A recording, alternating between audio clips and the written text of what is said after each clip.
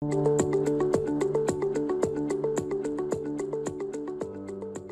did you become an interpreter? It was happened at the time I have a plan to move out from Bandung City, West Java, Indonesia, to Jakarta, the capital city of Indonesia. And at that moment, I had a friend who worked in Jakarta earlier, and then she asked me to join a company, a multinational company, as a language assistant. The interesting thing is that language assistant is the combination between interpreter and translator. So I worked in that company for some years, and then the longer I work there, the more I understand about these two professions. But at the end, I choose to only work for one profession, which is interpreter. How did you be involved in Interprefy? How is the history? Well, Interprefy actually has the two things that I am very passionate about. First is the technology. I love the technology. It connects all of us, it connects the world. But most importantly, I was always a big fan of communication. I love learning new languages, exploring new cultures, meeting new people. And even in the pre-COVID world, communication has its limits when it comes to getting a correct message across in another language. An interpreter really has to understand a culture as well as the language. It's not the translation will not work if you do not understand the culture. It's not a word for word translation. So all languages are a world of its own, and I was always interested about that. It got me curious even that I once took a course in a technical and scientific interpretation. That took a year. I'm not going to bore you about that. That was very hard. I could never do that. I did it just to understand the world, but I could never do that. I have no talent, no patience for it. I find my talent in sales. So this is the way that I actually can combine that communication with sales, and that's why I'm here. Wow. And what do you like about working with Interprefy? For me, Interprefy is like a friendly platform, and this platform was like reminding the interpreter that the interpreter will never be left behind. Like we can discuss anything with the trainer, the moderator, and we can also like ask any support for them if we find difficulties. And what about your daily life with this role as a sales manager? Oh, the typical day is very complicated. It all depends on the season, of course. You know that Mm. as well as I do. There are peak season and slow seasons, and the season that we are now in is very crazy. So, depending on the season, very well. In slow seasons, I have a chance to expand my network, develop some accounts. But however, in the peak seasons like the one that we're on now, or I organize my day based on the priorities. First, of course, I Mm. start checking with my emails, reply to urgent one first, flag the rest for the end of the day where I actually get the chance to reply to them, follow up on the current events that are in progress, if everything is running smoothly, if somebody needs my help somewhere. Majority of my days actually in meetings. I have two types of meetings. One is with the clients with the new clients, where I usually explain how the platform works, what you experienced in the trainings that you just explained. So I need to explain to new clients how the platform works, the solutions that we offer, and demo all the products that we have based on what their needs are, not just specifically for one event that they have in mind, but for any future events that might think they need interpretation. And I have existing clients as well that sometimes change their scope of work, have some different needs, have some different types of meetings. So then for them, I have to find new solutions, how to fit within their Mm. budgets and fit that those sometimes very special requests. Like for at the moment, I had a request for 12,000 people listening to two language channels, which is going to be Mm. kind of interesting for us.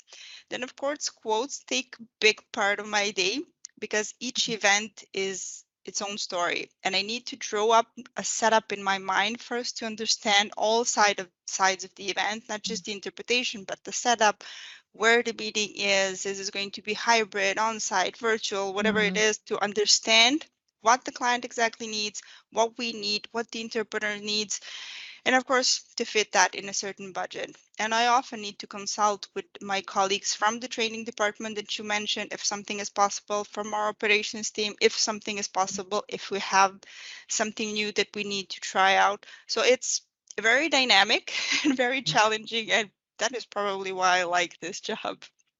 Wow, that's great. Have you ever taken a sales manager role yourself? When I can say that as a freelancer, I try myself to perform various roles, even though I didn't really have a formal roles of sales manager or maybe technician and so on. But because I'm a freelance interpreter, I have to be brave to learn various roles. And one of the roles is the sales. I can say it as a salesperson. I will not name it directly sales manager.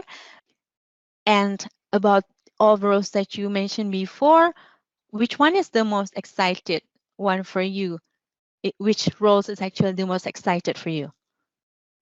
Well, in a role as a sales manager, well, first of all, I have an opportunity to work in a fast-growing global company like Interprefy that started 7 years ago, very small, and expanded very fast with the great solutions, but with the COVID as well.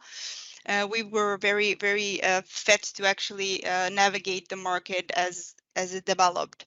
Uh, Mm-mm. what I can say is I actually traveled the world in one day. I talked to people all over from USA side, Canada, Asia, all over the world, and actually uh, while I'm starting my day, somebody's finishing their day, and it's fun to actually have to fit all those people in one time zone, even with the time zone changes. So, yeah, I traveled the world in one day, and I get to experience the communication in its finest. Not just with the clients, but also, as I mentioned, I do like to follow what happens during the events. And I get amazed when I hear that interpretation. I like to check how it sounds, how it looks, and it makes it very smooth for people who are actually listening, which is the end product, which is what we are aiming for. So that is what I'm most excited about. I believe that we actually help people to mend the bridges between the languages, and I think that is something amazing that we can do. And if you can pick one thing for us to improve, what would that be? Actually, Interprefy platform is quite outstanding on my point of view, and because I'm also like a newbie in using the Interprefy platform, it's a bit hard for me to mention what is the improvement that need to be taken by Interprefy. But if I may flash back to the last meeting where I used Interprefy platform, maybe I can just share about a difficulty that I found. It doesn't mean that Interprefy need to improve something because their result is not good, but it's also because of the condition. So the difficulty that I found in the last involvement is about the remote area interview. So when I found a bit difficult before, it's because about the signal issue on the training. We also encouraged by the trainer to provide a good signal and constant signal. So maybe it's just an opinion from me. Maybe we can give a reminder to some people that will be involved in the remote area interview itself, so that um, the other people, like the moderator, interpreter, can get a good result of the interview itself. So what you're saying is we all need to do our best. Actually, we all need to try a little bit. Yeah. What is the difficulty that you have, or is there any misconception happen about the sales manager roles that you have? Oh, yes, a lot of Really? misconceptions about salespeople. The difficulties is that sometimes we are seen as the enemy from a few Ew. sides. No. But well, majority of people think that salespeople are just about numbers, which is very, very wrong because, for example, my job is to reconcile all the sides of the project. I need to Mm, make sure to provide the best solution for the client, to explain to the client how the solution will work, and what you mentioned, to give them some pointers like you need to provide headsets for the speakers, you need to provide quality internet, and all of that.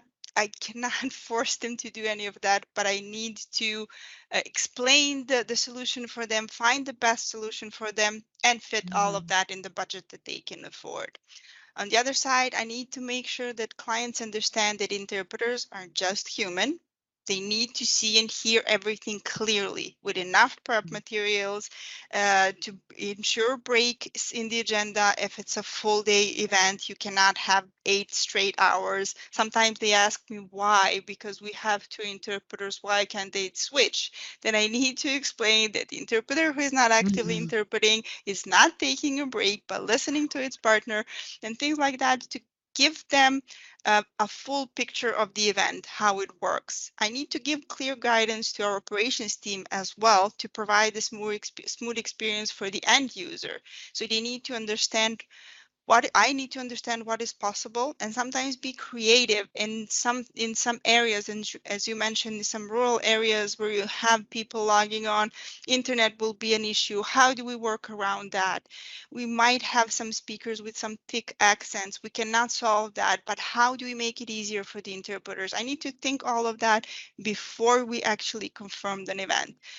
And if something goes wrong, of course, I would be the one who is responsible in the eyes of the client why something went wrong if we promised this great event. And now Interprefy is world-known name, and we need to keep up to that standard. So it's my job to actually understand all the sides of the project, what can go wrong, what can we do, what is the best solution, mm. what exactly we need, and to make sure that this is something explained to my colleagues from operations team what exactly the client is expecting, so there is no misunderstanding there.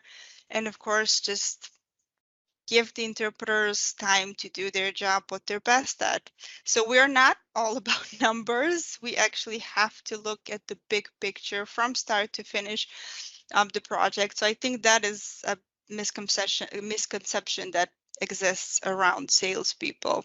And if you could tell me one thing that I probably don't know about your job, there are many, I assume, what would that be? The duty of interpreter itself might sometimes be misunderstanding also. Like what you said, you mentioned about misconception. Interpreter and translator also sometimes be misunderstood by some people, especially if those people didn't really work in a linguistic business. Sometimes they just thought that translator is interpreter, interpreter is translator. While we know that actually those professions are different. If we know about the differences of those two professions, then we will know to whom should we reach to if we have a target on our business or activities. Do you think you have any other expectation for interpreters to know more about sales manager? Yelena, maybe there are some things that maybe haven't been understood by interpreters and you expect interpreters to know more? Well, it's a good question. I don't expect actually interpreters to know anything because interpreters already have a hard job enough. And I mentioned this to clients as well when I explain our platform, why we have remote support, why do we have moderators, why do we have all of this? Because we want interpreters to be focused on their job, which is already hard enough. I don't know how you can think in one language and speak in another language. It's just, I don't understand how you can do that. So, but maybe a few things that I would like you to know maybe about the clients. They're human as well. I know that they sometimes do not provide preparation materials, sometimes do not wear headsets, sometimes mumble, sometimes lose their signal, but they are just human like we all are. They do their best to provide a desirable setup, but they cannot force the speakers to wear the headset, to stick to the script, to stick to their time slot if they don't want to do that. Mistakes happen, And when they do, we need to work together. And usually with interpreters, I think we have a very good cooperation. Interpreters are always very willing to help if there's a mistake, if something happens, very understanding, very flexible. And this is what I like about interpreters. And I think this is how we should work. We are all on the same side. And as you said, we want to provide the best experience for the person who is listening to the interpretation. So we all need to do what's best. We all need to think of the best solutions, the best setups, the best ways how to provide this for the end users. But perfection is not impossible. Perfection is impossible, sorry, because there are so many moving parts in each event. Sometimes, and this is from the experience that I had, it happens that the client, we are chasing him for preparation materials, but they're having issues with the connection with the platform that they selected for the event. So for them, that is the priority at that moment, to make sure that event can happen at all, and then they'll think about interpretation, which is hard for the interpreters, I know, but sometimes things like that happen. And I just wanted to let all the interpreters who will watch this know that I am big fan of interpreters. I normally imagine you guys having like two brains, one for incoming language, one for outgoing language. And if that's not true, I honestly do not have another explanation. And with that in mind, I wanted to ask you, why did you pick this hardest profession in the world? This is like a flashback to what I also decided when I enter a graduate, enter the college season of my life. At that moment, I really want to choose the major of international relation because I really want to meet a lot of foreign people. And from time to time, when I also found the information about this kind of job, namely in the interpreter and translator at the first time, I see that that is really compatible with what I've thought when since I was still little girl, and I just found that, yeah, I think this profession is really, really good and like matched to what I've ever thought since I was still little girl until I grew up. Oh, I didn't meet the foreign people directly at this moment because we need to do a virtual meeting a lot. But it doesn't matter because even though I didn't meet the foreign people a lot, but I still can have a communication because of some platforms, and one of them is the Interprefy. So that's the reason why I chose to be focused for this job. That's a good reason. And you mentioned a few times the difference between translation and interpretation. And actually, that's a very common mistake people make, the difference between interpretation and translation. It's so very different. And usually we have to explain that to the people, that there is a big difference, that it's not the same, that one person cannot do interpretation on its own, simultaneous interpretation, that it's very hard. And translation, it's hard itself, but you do have time to actually think about it, to write the translation, to go back and correct the translation. With interpretation, with live interpretation, there is no time to take back. That's it. For a live event, whatever you're interpreting, that's it. And it's very hard job. And as I mentioned, I really admire you guys. I have no idea how you do that.